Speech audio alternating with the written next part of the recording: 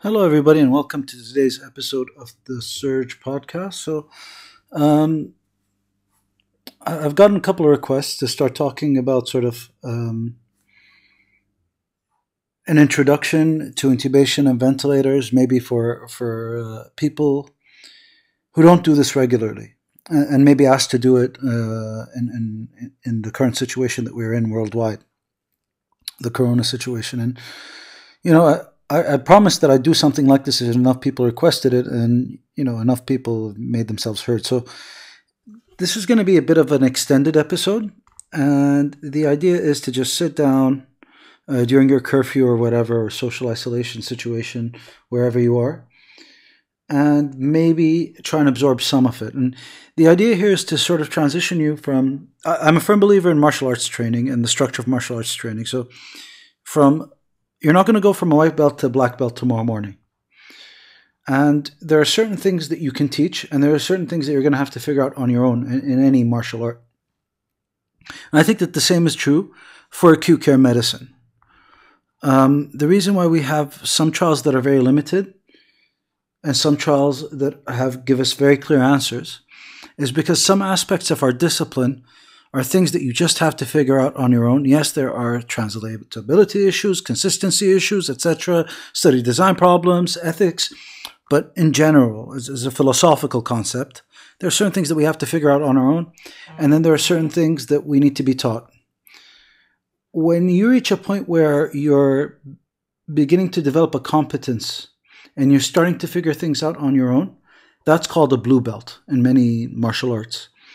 And that's where I'm hoping to take you in this journey. It's not necessarily to make you a champion intubator. I can't do that. Difficult airway courses run between $1,500 and $5,000, right? And, this is free. So you get what you pay for.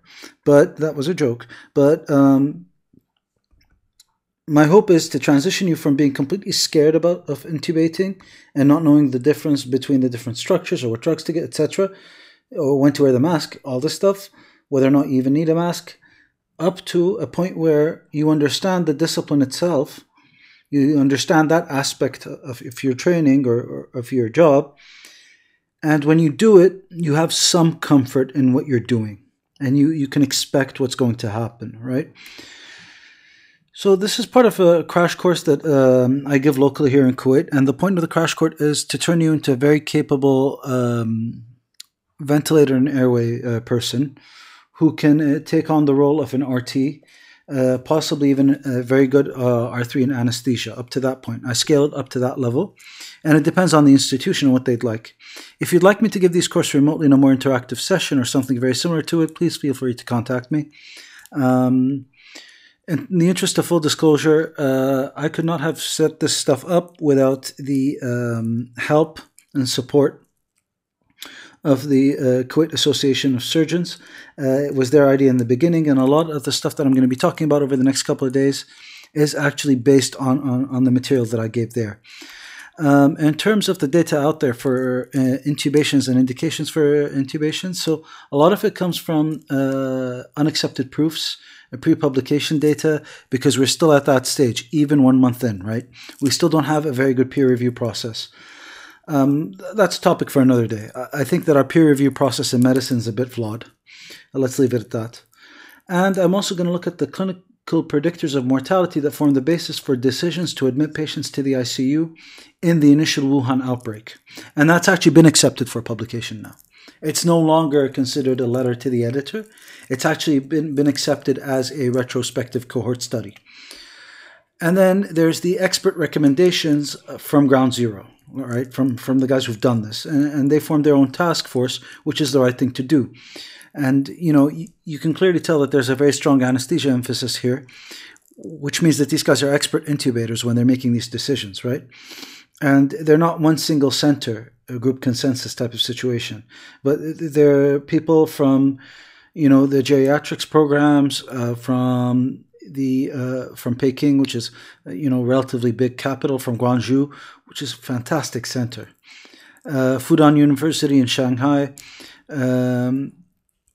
which is sort of the main hub where they worked on guidelines for and the handbook for the coronavirus. A lot of the authors came from there, and from Jiangsu University as well, in the Henan province. And these are all centers that we're seeing like 500 plus cases, okay, with a very rapid turnaround time.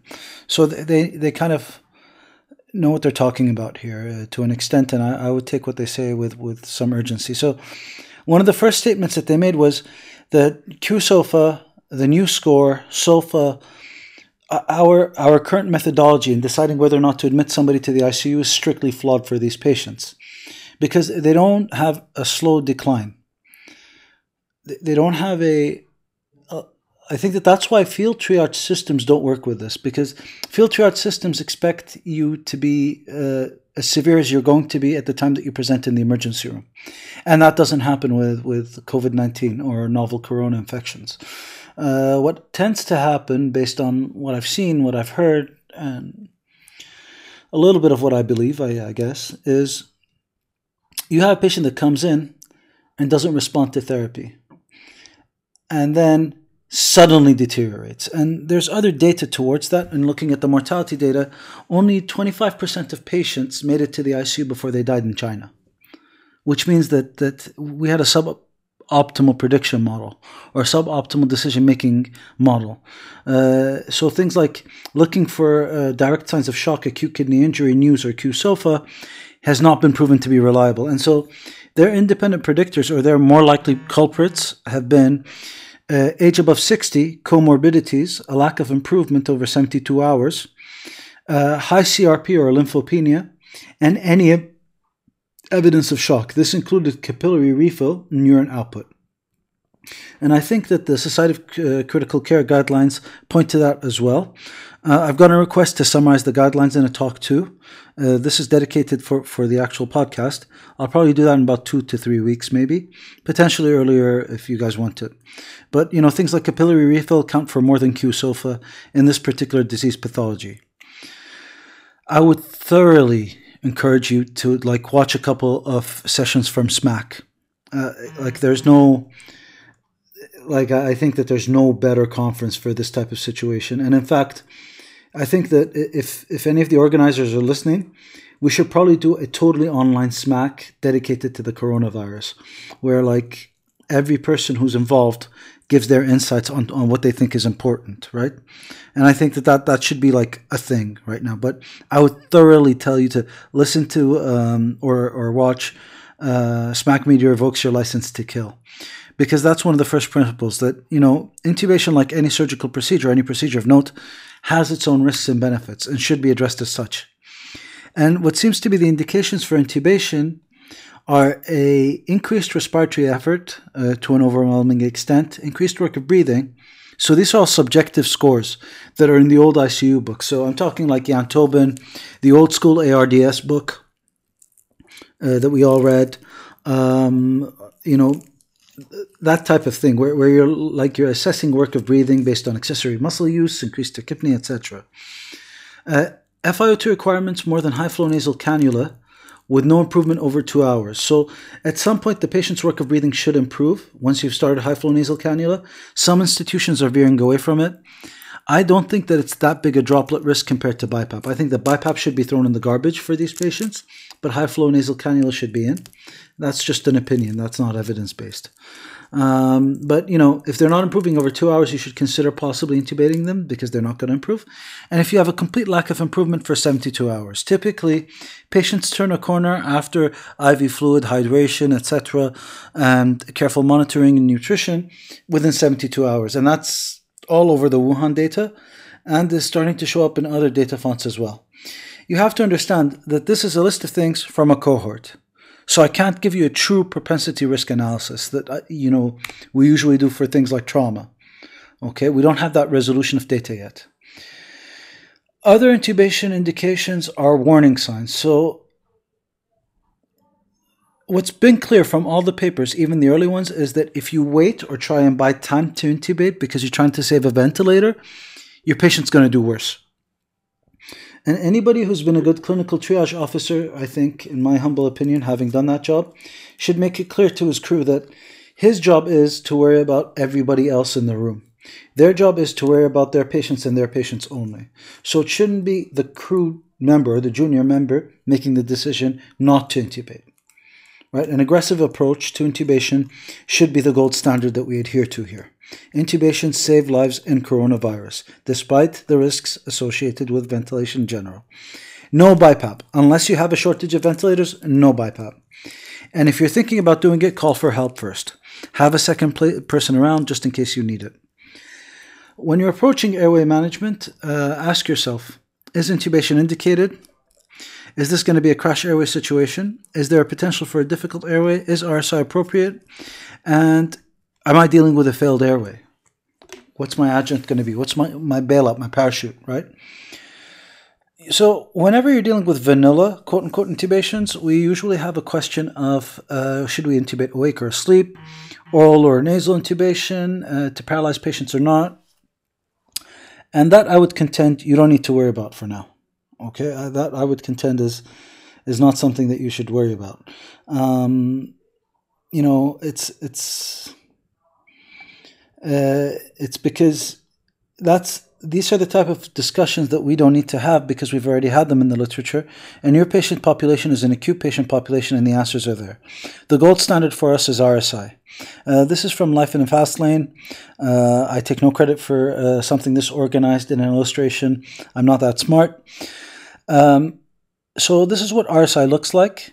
For those of you who don't know what RSI is, it's a multi-stage procedure that is characterized, or its signature is giving both the paralytic agent and induction agent in unison. So when you start treatment, it starts 10 minutes before you're treating the patient. So once you're thinking about intubating, give yourself a good 5 minutes to set up the equipment that you need. This includes an ambu bag. Pre-oxygenating the patient should start 5 minutes beforehand, using that ambu bag, allowing them to breathe on their own. Give any pre-treatment that you might want to give, such as a bolus, maybe start some neosynephrine if you need it, some atropine. And then at time 0, give the paralysis and induction agent, then position your patient. So I've seen this a lot, especially in the ED, where we try and position the patient before we give the paralysis agent. These patients are extremely uncomfortable. You're not going to be able to position them until you paralyze them and until you give them an induction agent. Take it from me. And then once you've positioned them, take a look, put the tube in. And we'll go through that process in a second and then confirm adequate tube placement. From the preparation stage until you're sure that the tube is in, you should keep yourself in the same set of personal protective equipment.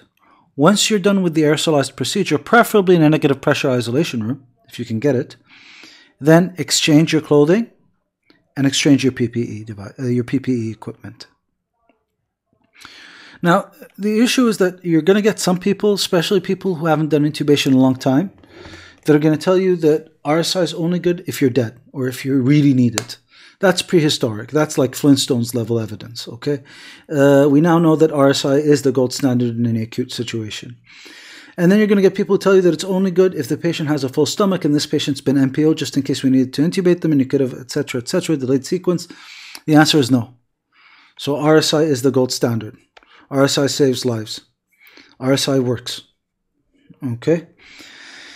And, in an era like we have now, postmodern era, we have so many different techniques that RSI not only can work, but even if it doesn't work, we have excellent backup plans. And I would say that the only time that you should intubate awake or intubate without any induction agents at all is if you have a crashing patient with a systolic below 60, because at that point they're not perfusing their brain, they're not feeling anything.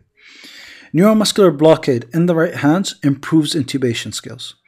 You are almost night and day different, right? It's kind of like, if you're a surgeon listening to this, it's like me telling you to perform a right hemicolectomy while the patient's coughing on table while on SIVO pure without any muscle relaxant. All right? And I'm telling you to do it under laparoscopy with the patient bucking around. It's almost impossible to do, right? So what do you expect your anesthetist to have or intensivist or the person intubating to have an extreme comfort at intubating without neuromuscular blockade? it stands to reason that if you block the patient and if the patient's paralyzed, you're more likely to get the tube in. The advantages, like we talked about, are that it's less traumatic, it's a quicker way in, has a higher success rate, certainly, and has minimal hemodynamic effects in terms of rebound hypertension, hypotension, etc. The disadvantages are that it's a burn bridge, all right? You're going to have to get the airway in somehow. There is no data that says that it increases surgical airway rate, but there's always that one person at every M&M that I've been in which I've done a surgical airway for somebody that tells me it could have been preventable. Prove it. We have the Danish anesthesia database. Prove it to me. Okay. When you're selecting the sedative agents, and if you want, I can go into greater detail here in the next episode or the episode after that. I tend to have primary concerns and secondary concerns. So primary concerns are the things that I'm worried about. If I'm worried about hemodynamics, my go-to choice is ketamine or fentanyl or etomidate. In that order. Yes, I've listed fentanyl first. I'm not sure why I did it. I would prefer ketamine. If I'm looking at neuroprotection, propofol or thiopental because they stop seizures. Bronchodilation, definitely ketamine. In terms of speed, propofol or ketamine for sure, right? And then I look at my secondary concerns. If I'm worried about a person's hemodynamics, thiopental and propofol are more likely to cause tachyarrhythmias, etc. Ketamine has a theoretical risk of raising the ICP. I don't believe it myself. If I need to intubate them quickly, do not use midazolam. So I don't know. I see a lot of people using midazolam these days. I think it's because of the colloquial fear of fentanyl. And if I've given naloxone for whatever reason, I wouldn't use fentanyl because it's not going to have an effect if the naloxone is still circulating. Okay? And then there are specific contraindications such as porphyria. Avoid the drug in question. Now, I keep getting asked about adjunct maneuvers like a burp. A burp is a Selleck maneuver. A Selleck maneuver is cricoid pressure. Yes, there are differences between the three, but you are a white belt transitioning to becoming a blue belt, and in your eyes, they're all the same thing. Don't do it before the patient is down, right? Make sure that the patient's fully sedated and paralyzed, if you like paralysis, and compress the airway accordingly. And don't do it if the person can't get a view. Allow them to control the larynx for you until they can get a view, and then apply the cricoid pressure. And do not let go until the ET tube balloon is inflated. Okay? Release if you have active vomiting from the start of it because you're not doing well enough and all you're doing is you're increasing the back pressure on the stomach.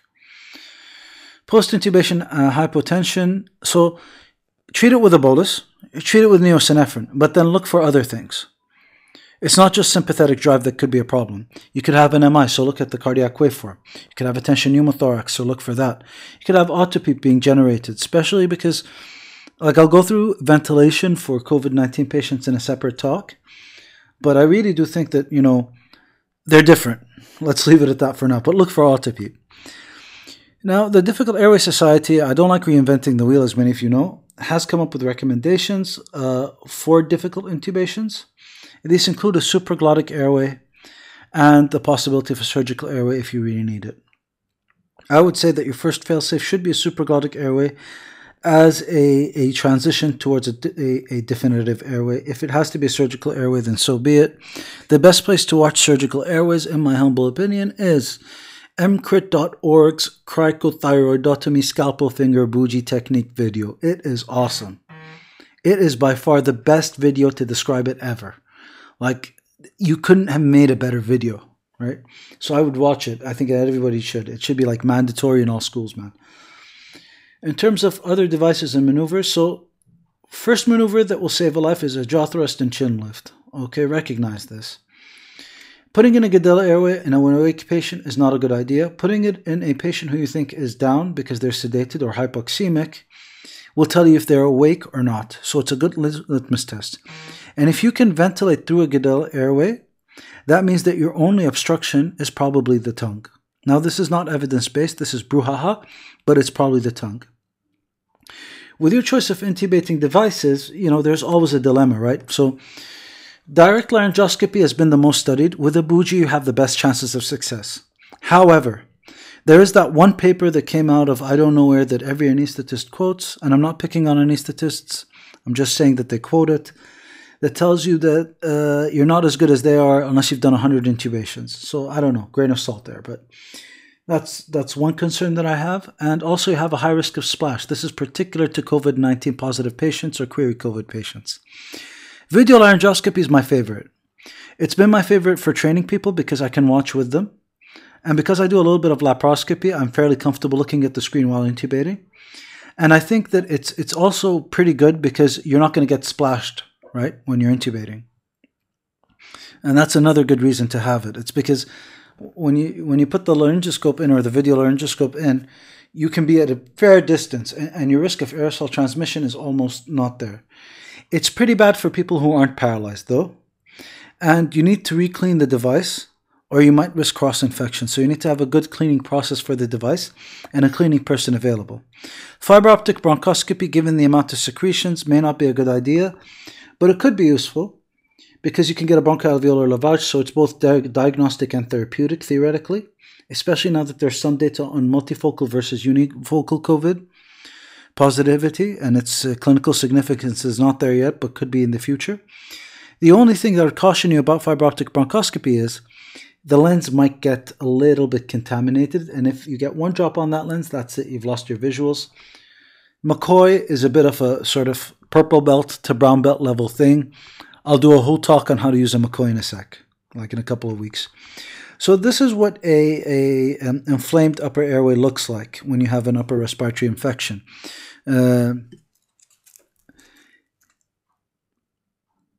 You can tell, like, it's always usually inflamed. Some of it is because of the chronic coughing.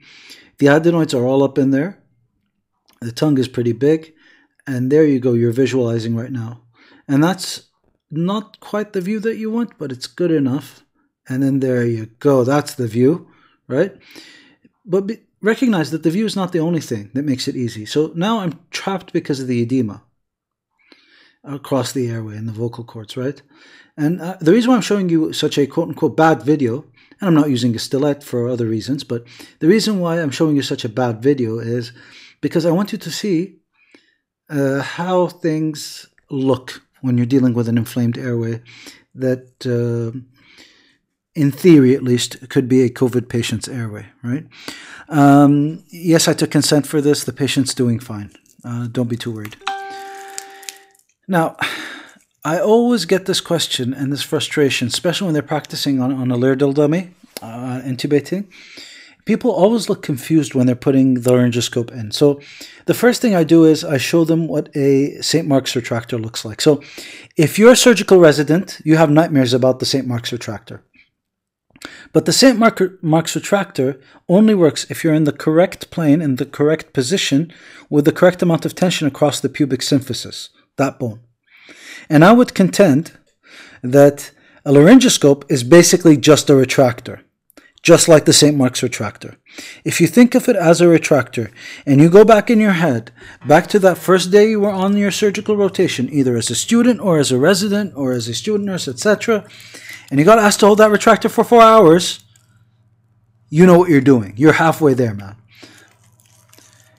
So for a retractor to work, first the position has to be correct. And the position has to align your airway in a manner that gets you a parallel view. The second aspect that has to be there is you have to be able to produce the lift. Now, the lift comes from being in the correct plane between the epiglottis and the tongue. That plane is called the vallicula. And you have to be able to raise the actual tip of the laryngoscope against the hyoid bone on the vallicula. And that's how you get that view. That's how you get view number 1, or A. If you're just proximal, you're going to get B. If you're not actually at the vallicula. C is when you're over the tongue, but you're way too far. You're about a centimeter too low on there. And then D is when you're still resting on the tongue. Okay? And obviously, these are Mallampati scores. You're only going from white belt to blue belt in intubation. You're not going from white belt to blue belt in anesthesia, but that's Mallampati 1, 2, 3, and 4. The perfect view is down below. It's a cartoon, I agree with you, but I just showed you a video, and so you should be fine and aware. Whenever you're applying cricoid, burp, or Selleck maneuver type of pressure, you press down and to the right. The idea is to target the esophagus and to align the airway in the lateral sense. Your failsafe can be a bougie. You can even produce apneic respirations through, or apneic oxygenation through the bougie. Recognize it and practice on it. Your other fail-safes are an LMA. By far, LMAs and bougies have made failures of intubations so much less stressful for me. Just shoving an LMA in and then addressing the concern makes my life infinitely easier. I don't really use the combivent tubes, the laryngeal tube airways, but other people do. I have a comfort with them, but I don't have a confidence in them. And I have no reason for it. I'm going to be honest here. Finally, the only way that you're going to transition from white belt to blue belt is to do drills and to practice. It's the same with everything else. Trust me, it's the same with any martial art. Drilling is the only way of getting it right. Okay? And if this isn't a martial art, if this isn't an art form in which you have to rise to an occasion and beat a challenge, then I don't know what is. Especially with the pandemic that's happening right now. Acute care is the martial art of medicine. Recognize this. And so for you to be prepared, you have to plan, you have to think tactically, but you also have to drill. And you have to simulate this with personal protective equipment and with your team. And then, if you get a chance, and if your anesthetist is willing, practice intubating in the operating room on elective cases. I know that we're canceling a lot of elective cases, but practice whenever you can. And do it before you need it. Don't do it on the first day that you're called into service, right? I can't say better than Hippocrates did. I would especially commend the physician who, in acute disease by which the bulk of mankind are cut off, conducts the treatment better than others. And that's our job. If you're listening to this, you're either an anesthetist, a surgeon, an intensivist, or an emergency physician, and you're so used to dealing with the shitstorm that is our practice. And yes, I mean you trauma surgeons as well, RTs, people who work in the trauma bay, people who work in the ICU. We're so used to this that we're going to have to be like Hippocrates. We're going to have to commend people and train them towards this goal. Feel free to use this presentation wherever you want and listen to it later. Thank you for listening. My name is Saud, and I hope that this has been helpful. And please subscribe and let me know your thoughts.